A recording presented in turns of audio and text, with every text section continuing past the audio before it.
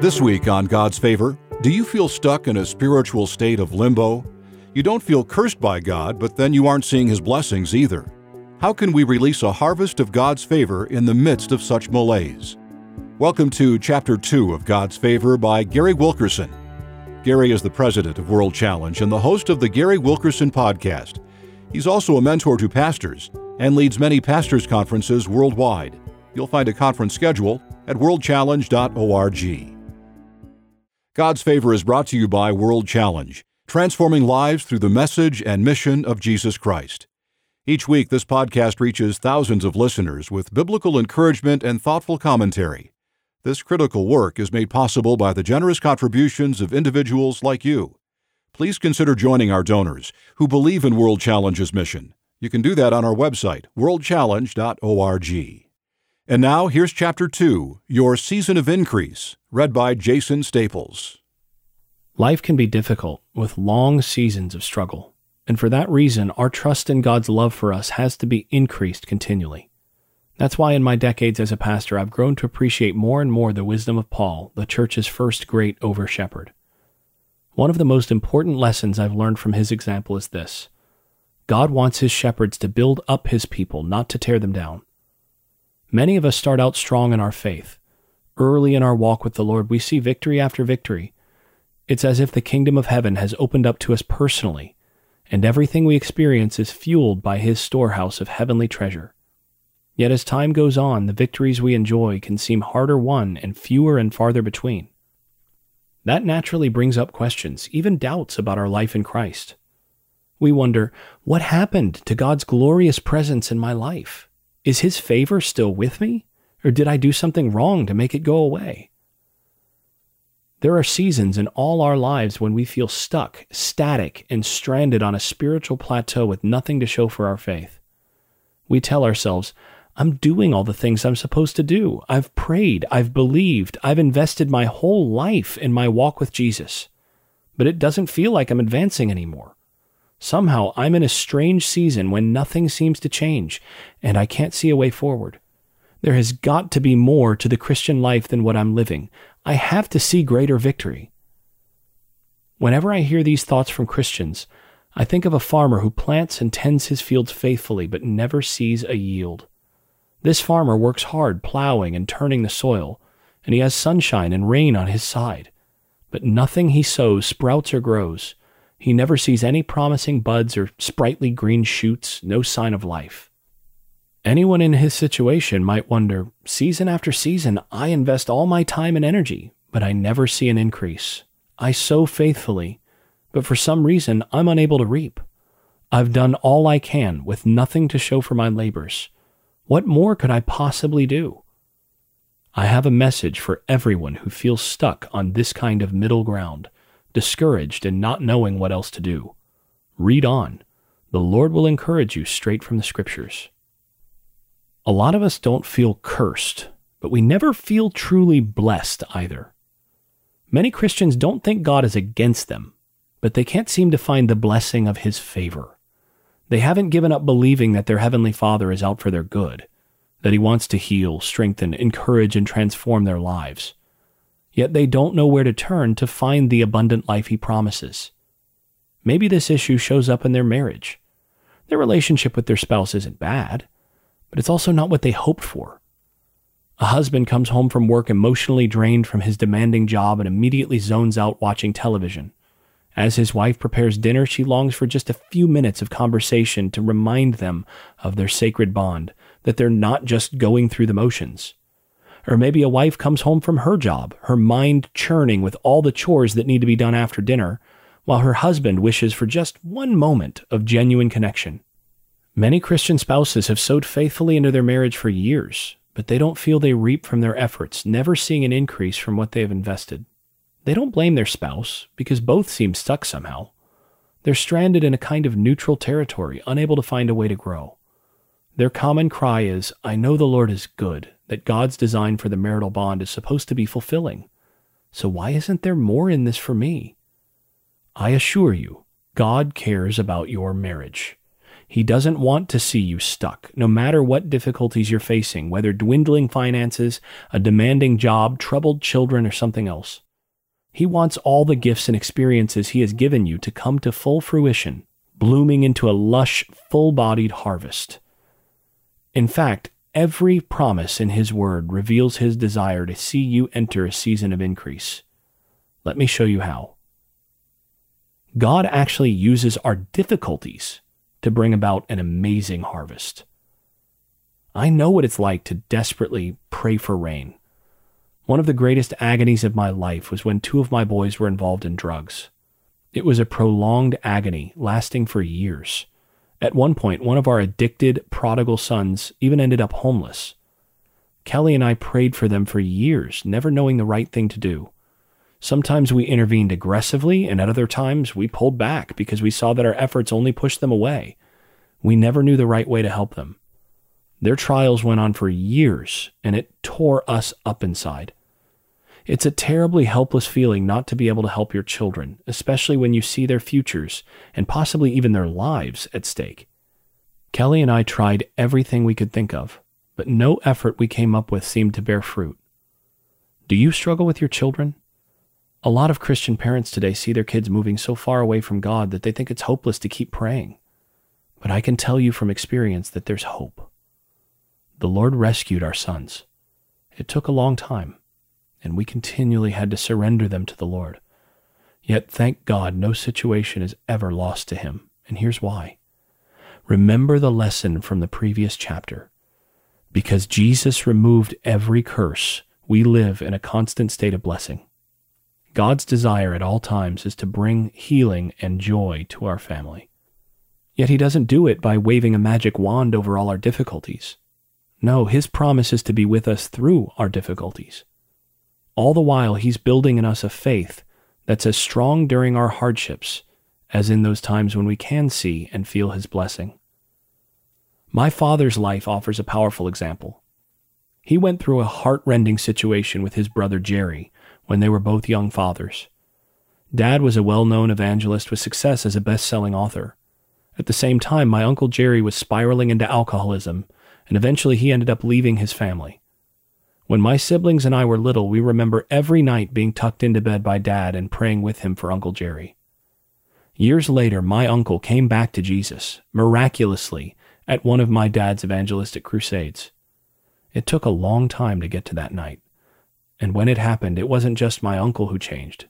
Dad changed too. He recognized how he had neglected his own brother while he ministered to crowds of thousands. Their relationship was different after that. Uncle Jerry even came to work in my dad's ministry. Talk about a season of increase for our family. Uncle Jerry's return wasn't just about deliverance for one, but healing for all. That's the kind of amazing harvest only God can bring about through our deepest sorrows and hardships. Do you believe He's looking out for you, caring for you, and demonstrating His concern for you despite your struggles? If you need further proof, consider His words to Israel in Ezekiel 36:11. I will cause you to be inhabited as in your former times, and I will do more good to you than ever before. God is telling us, if you think I blessed you in your early years as a Christian, you haven't seen anything yet. I'm going to do more good for you than you've ever known. You have coming a season of increase that you never could have planned for. The Bible is filled with figures from history who seemed permanently stuck, unable to find God's increase for their lives. Moses had a great passion to see the children of Israel set free from their bondage in Egypt. He was raised in Pharaoh's house with a top education and superior skills. Yet in a moment of vengeful passion, Moses killed a cruel Egyptian slave driver who was abusing a slave. He had to flee into the desert, an exile that lasted for decades. At one time, Moses was a royal prince, but he ended up tending sheep for his father-in-law. Stuck in a dusty, barren wilderness year after year, Moses must have been tempted to give up completely on God's plan for him. He had to wonder, Lord, after all of your preparation, all your promises, there has to be something more for me than this. I want my life to count for something. Most of all, I want to see your people set free. A similar bewilderment fell upon Elijah's life. The mighty prophet single-handedly slew 400 prophets of the god Baal in a literal mountaintop victory. But as Elijah enjoyed his great victory in the Lord's name, an enraged Queen Jezebel sent a stampeding force to take the prophet's life. Suddenly, Elijah was on the run just as Moses was. He ended up hiding in a cave, exhausted to the point that he couldn't even feed himself. At one time a hero, Elijah was now a marked man with a bounty on his head throughout the land. Discouraged and depressed, Elijah was stuck in a moment with seemingly no way out. Some Christians read these stories and think, that's just the way God is. He makes life hard for his people. You see it in the Bible and you see it in your friends' lives too. Let's face it, life with God is full of hardship. I want to ask such Christians, have you read the end of these stories? How Moses became Israel's deliverer? God worked amazing wonders through Moses on Israel's behalf. Thousands of years later, even the secular culture uses phrases like promised land and parting the Red Sea, references to miracles associated with Moses, whose life God had powerfully redeemed. Have you considered how Elijah miraculously ended a years-long drought in Israel? Even Jesus refers to Elijah's amazing story in the Gospels. And James 5:17 through 18 tells us of God's Spirit moving powerfully in the prophet's life. Elijah was a man with a nature like ours, and he prayed fervently that it might not rain, and for 3 years and 6 months it did not rain on the earth. Then he prayed again, and heaven gave rain, and the earth bore its fruit.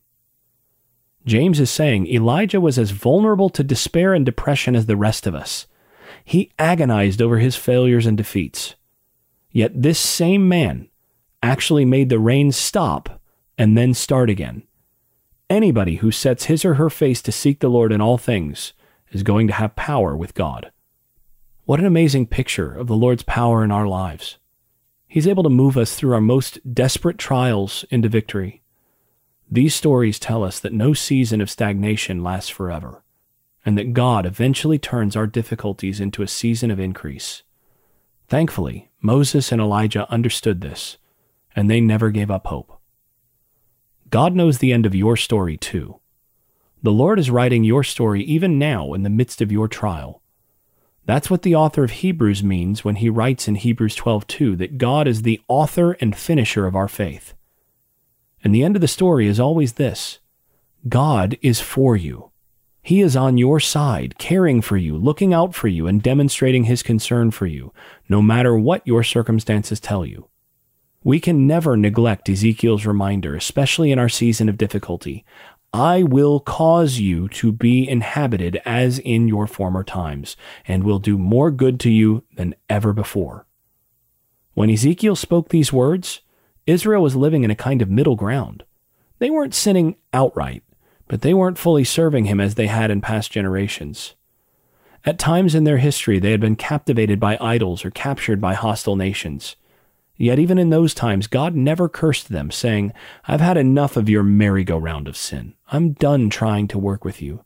You've finally frustrated me too much. Away with you, you're a hopeless case. On the contrary, God instructed Ezekiel to tell the people, hold on, turn your hearts back to me. You're going to see more of my blessing in your lives than you've ever known before. Jesus gives us a powerful picture of God's desire to bless us with increase in Matthew 13:18 and 23. Hear then the parable of the sower. As for what was sown on good soil, this is the one who hears the word and understands it. He indeed bears fruit and yields, in one case 100-fold, in another 60, and in another 30. Imagine you're a first-century Israelite, and you're hearing this for the first time. Many of the people listening to Jesus on that occasion were actually farmers. Any one of them would have rejoiced to get a full acre's yield out of an acre's worth of seed they sowed. That would make for a full harvest, and it was real cause for rejoicing. Yet Jesus was telling them, imagine waking up and finding that your seed spread beyond what you planted. It fell between the rows you planted. It leaked out of your seed sack on the way home. It trailed behind you on the path up to your farmhouse. All along the way, seed fell and grew into a bountiful harvest beyond what you hoped. 30 times, 60 times, even 100 times more. Can you imagine that? No, they couldn't. It was utterly impossible. That was the point Jesus was trying to get across. Our Heavenly Father has a multifold increase in mind for us all, a harvest that only He can produce. And He uses the very seeds of our lives, the good times and the bad, the triumphs and the struggles, to bring about His harvest. That is His way, and it is glorious. The key to this passage is whether or not we will hear His word and cling to it through our bad times as well as the good. God is increasing your influence and significance, and that isn't based on your circumstances, whether pleasant or challenging. Both work for God's greater good in causing your life to be an ever-increasing blessing on the world around you. Remember the words of Matthew 13:23. As for what was sowed on good soil, this is the one who hears the word and understands it. He indeed bears fruit and yields. Jesus' message to us is clear. Your Father wants a lot for you, much more than you could ever imagine. Sometimes life deals us harsh lessons that we wrongly attribute to God. It's hard for a lot of Christians to imagine their Heavenly Father offering His overabundant favor to them. That's especially true if they grew up with a harsh parent. They see God as a kind of unapproachable ogre, somebody who's ready to criticize or rebuff them anytime He's near. And so they tend to keep a low profile and not ask for much. They might not admit it to their fellow Christians, but deep down they content themselves with just making it to heaven. That isn't God's design for any of His precious children. That's why even timid, cringing Christians eventually grow discontented as they go on with the Lord. They know by the Spirit's groaning within them that God has something more for their lives, despite their cripplingly inaccurate image of God. I have my own experience of a misguided image of the Heavenly Father. My own father wasn't a harsh parent. He could be gruff at times, especially when he was overworked, but he was also an affectionate dad. Even so, all it takes is one isolated incident from childhood to form an inner conviction that distorts our view of God. I wasn't the kind of kid who asked for much. In fact, I rarely asked my dad for anything. When my siblings and I were young, Dad traveled so much conducting evangelistic crusades that we were happy just to have him home. Yet while he was away, I consoled myself by getting absorbed in comic books. On the back cover of every issue was an advertisement for some kind of toy, and the one that caught my eye was a Civil War set. It had dozens of soldiers and horses and cannons, mesmerizing me with the dazzling world it promised. The set cost a few dollars more than I had access to, but I knew who did have access: my dad. To this day, I've never met anyone more generous, and back then he always carried around bills to give away when he encountered anyone in need. At that age, I saw my dad as an easy mark. So one afternoon, while he was relaxing on the patio, I asked him, "Dad, you know I never ask you for much." And I showed him the advertisement with the toy set. He must have been under some great pressure at that moment because I wasn't ready for his response. He grabbed the comic book out of my hand and bellowed, "Why do you keep asking me for stuff? I give you everything you need, and then you want more?"